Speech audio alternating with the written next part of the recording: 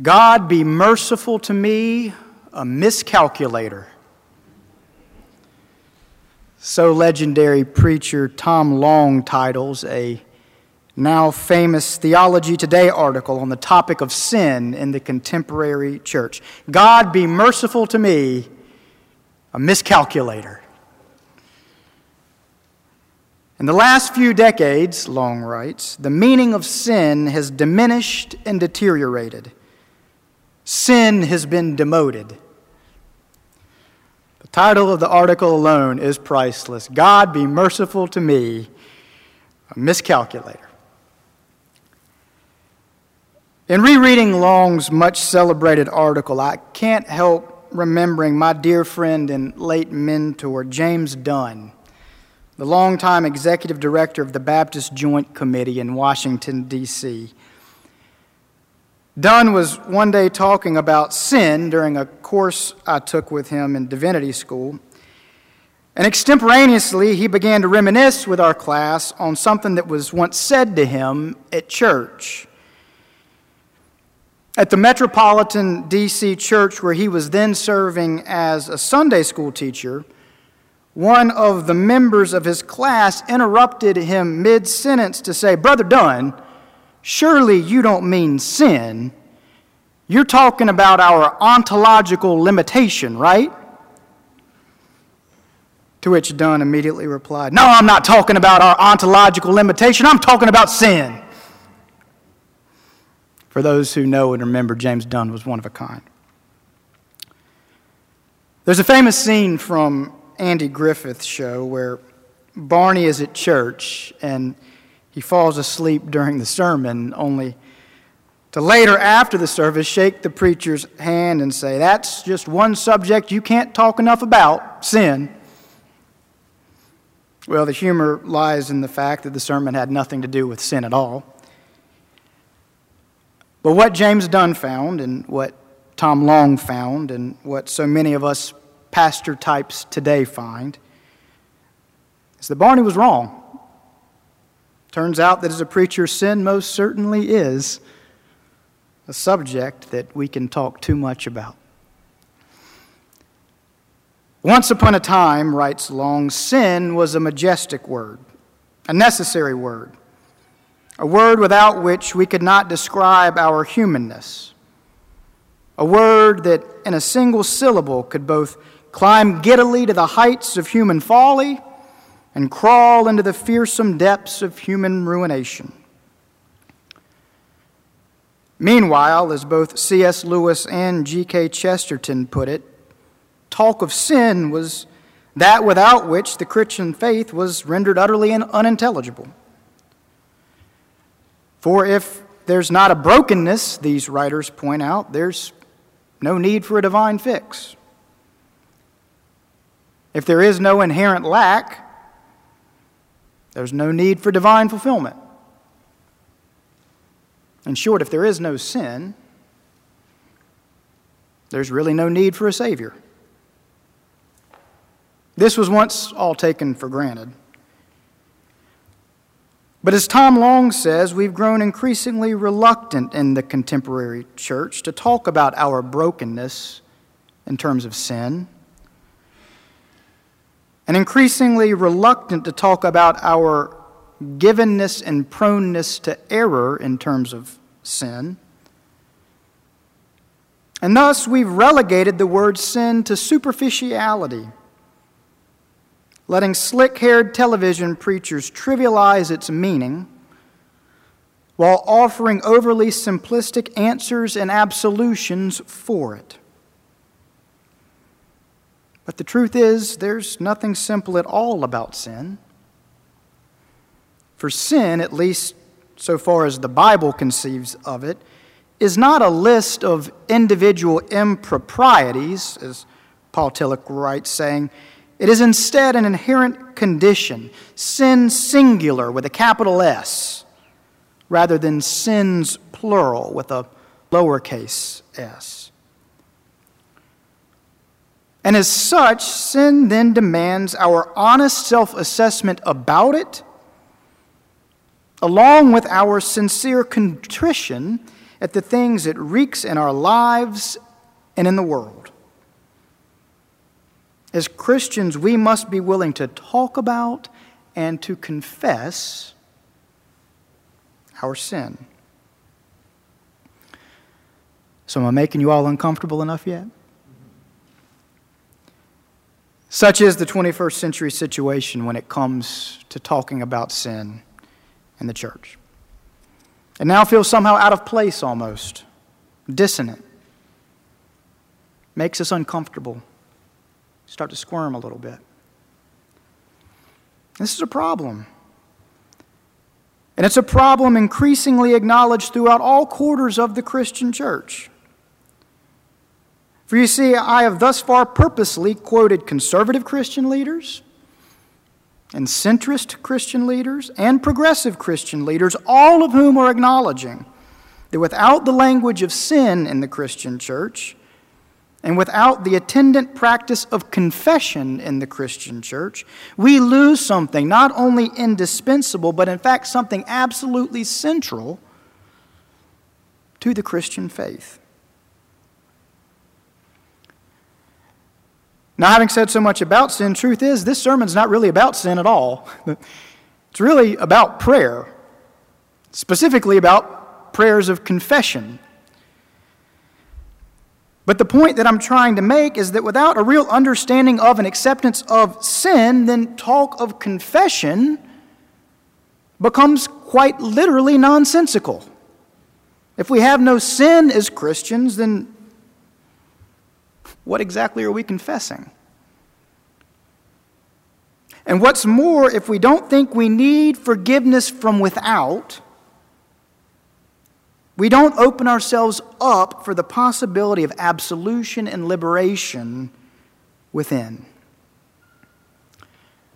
Which leads me back to last week's sermon and to my remarks on recent Disney films like Frozen 2. Y'all remember all of that, right?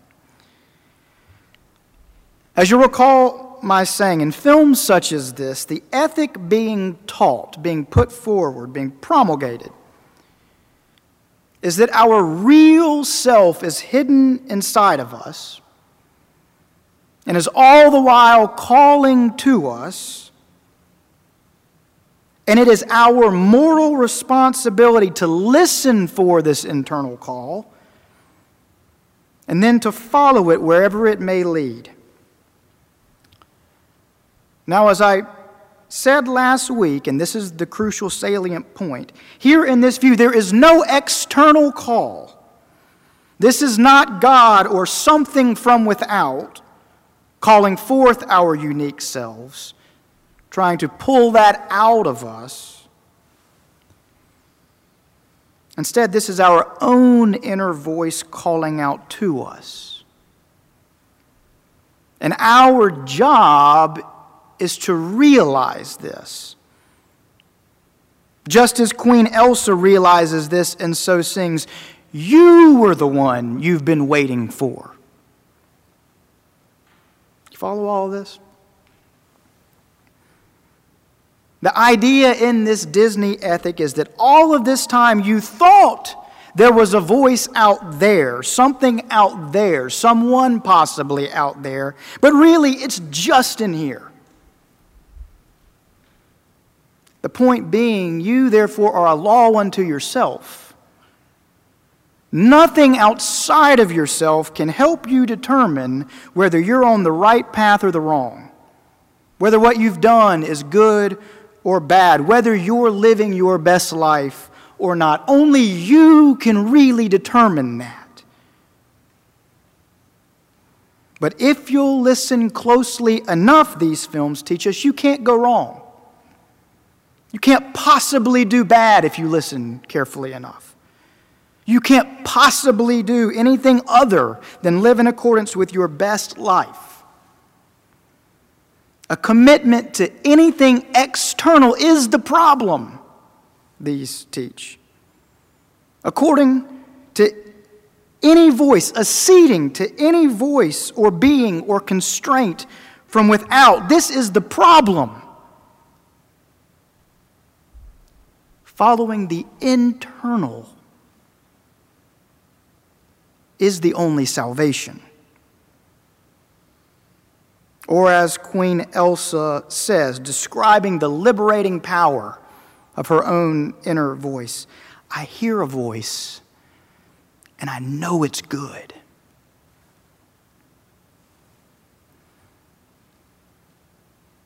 And here's the point.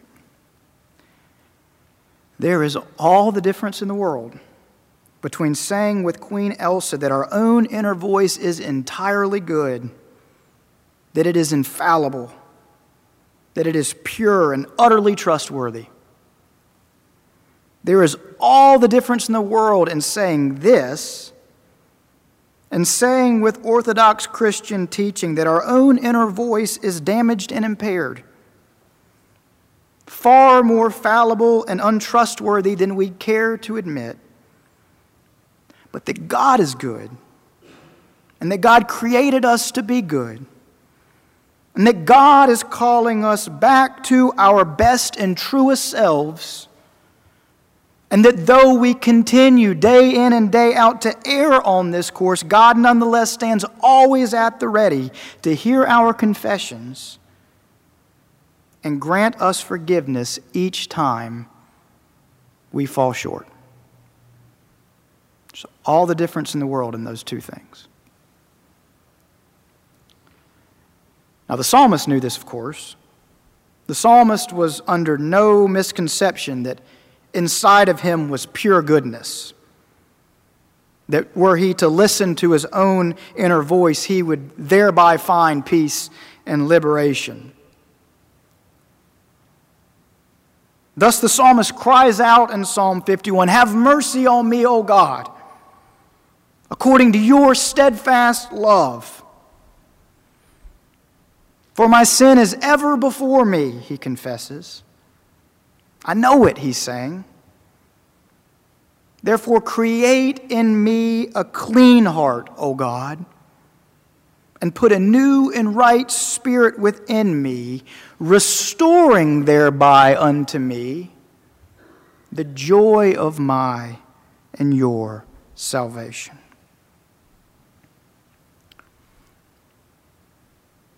These are not the words of one who thinks that his own inner voice is infallible. These are not the words of one who thinks that all that is within him is pure goodness. No, instead, these are the words of one who knows that try as he might, he continues to trespass daily against not only his own best intentions, but also against the divine imperative to treat others the way that he'd want to be treated, and to care for God's good creation as God appointed him to care for it, and to care for himself in his own life in healthy and self-honoring ways, and to all the while reflect praise back to God by living in harmony with who and what and how God designed him to be. And so it is that he then says, "O Lord, open my lips and my mouths will declare your praise.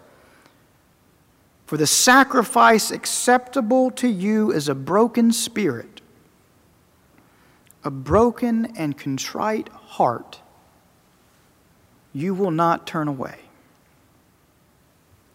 A broken and contrite heart.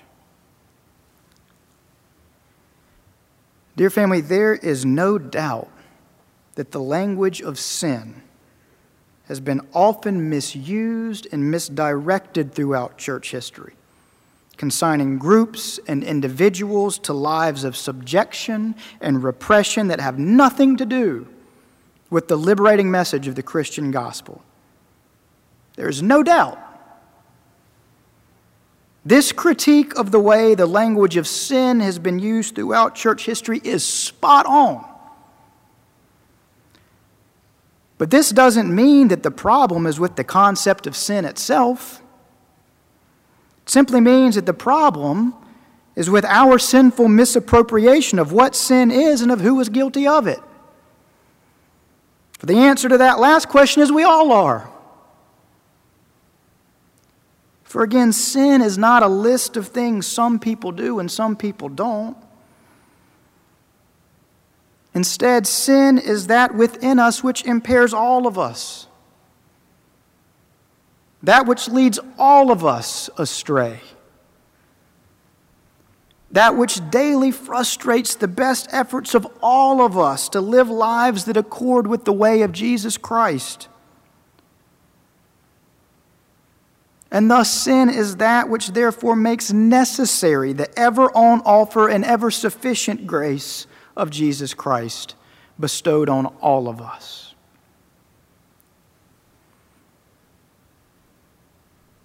Dear family, the psalmist is right. Our sin is always before God, whether we call it sin or not, and whether we bring it before God or not. The psalmist is right about that.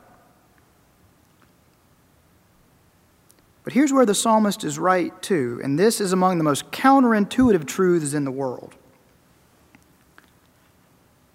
When the psalmist says that God approves of a contrite spirit and explains that confession is that which restores unto him a sense of joy and completeness, the psalmist is here showing us that the most liberating thing that we can do as sinful human beings is to confess our sin before God.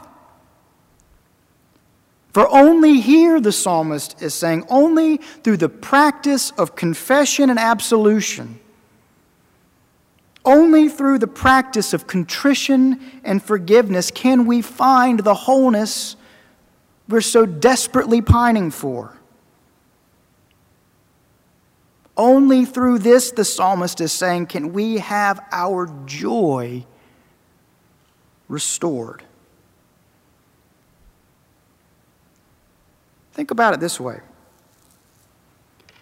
One of the biggest problems with the Disney ethic is that if we are indeed our own arbiters of right and wrong, and if we really are each a law unto ourselves, it then necessarily follows that only we alone can grant ourselves forgiveness and absolution. Do you follow that? And thus, every time we suddenly feel like maybe we're not living in accordance with our best life, every time we suddenly feel like maybe we have done something wrong, and maybe we're not on the right course, every time we suddenly feel this way, in other words, all the time, only we in this view can grant ourselves forgiveness for the fact. Only we in this view can grant ourselves absolution for such feelings of guilt. Only we in this view can restore unto ourselves the joy of our salvation. And the only problem with this, and it's a pretty big one, is that we simply aren't capable of doing that. It doesn't work.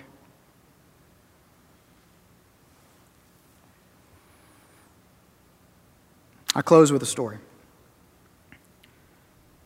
A few weeks ago, Ada told me that while at school, she'd had to say something about each person in her family. She told me that she'd talked about Mommy and about Sissy and about Brother. And she said that when it came time for her to say something about me, she said, and I told them that my daddy is a pastor and that he works really hard. And she told me this as an intended compliment. But here's what I heard in it. I heard that I'm away from her so much, on the phone so much, and in meetings so much, and gone so much, that she has conflated my job with busyness. She didn't say my daddy's a pastor and he takes me for walks. She didn't say my daddy's a pastor and he plays dolls with me in the playroom. She didn't say my daddy's a pastor and he takes me for ice cream on Saturdays. She said, "My daddy's a pastor, and he works really hard." Well, this crushed me. Because, dear family, this wasn't a matter of my being inattentive to my daughter one time. This wasn't a matter of my making the mistake of prioritizing work over family one afternoon. This wasn't a mere miscalculation. No, this was consistent, sustained inattention to that which matters to me most. On account of insecurity about not doing enough as a pastor, and likewise on account of simply finding it easier to talk on my phone or work on my laptop or agree to yet another meeting than simply be there for the daily needs and demands of my own children. In other words, this was not an ontological limitation. It was sin. Singular, capital S.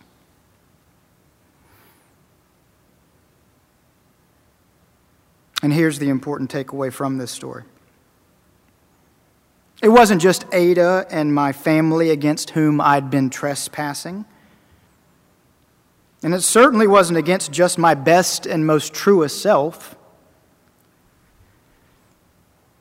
No, in forsaking my responsibilities as a father, I was trespassing against the one who blessed me with the opportunity to be a father in the first place. You follow? I was guilty not just before Ada, not just before myself, but guilty also and most importantly before God. And what's more, I felt the guilt. And the only available opportunity for absolution, the only available route to finding liberation from it, was to come before God with a broken and contrite spirit, confessing my sin and asking forgiveness.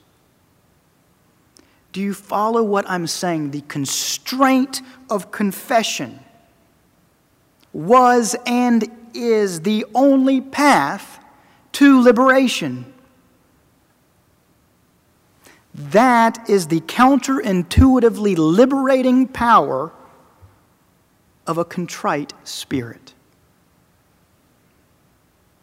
For as the psalmist says, a broken and contrite spirit, O God, you will not turn away.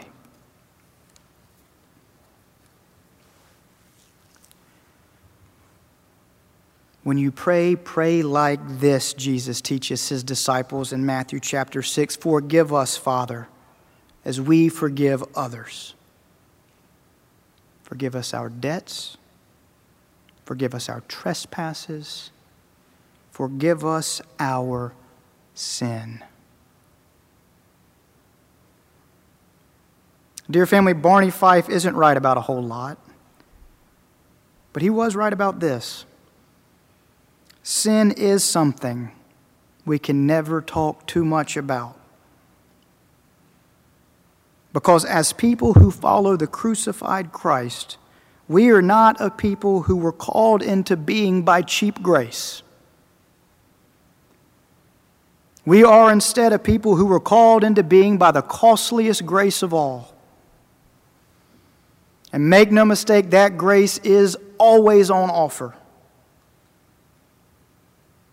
But by definition, accepting it requires our acknowledgement of how little we deserve it. Otherwise, it wouldn't be grace. And so this entire sermon, simply to say, that acknowledgement of our need for grace is confession. And that confession is an external constraint. But that external constraint leads to inner liberation. And so would that we'd all be willing to daily come before the one who alone is infallible and good, confessing with broken hearts and contrite spirits, God be merciful to us, all of us, sinners. Knowing that when we do, every time we do, the one who created us and loves us and knows us by name will always be there to forgive us, always eager to restore unto us the joy of our salvation. All God's people said, Amen.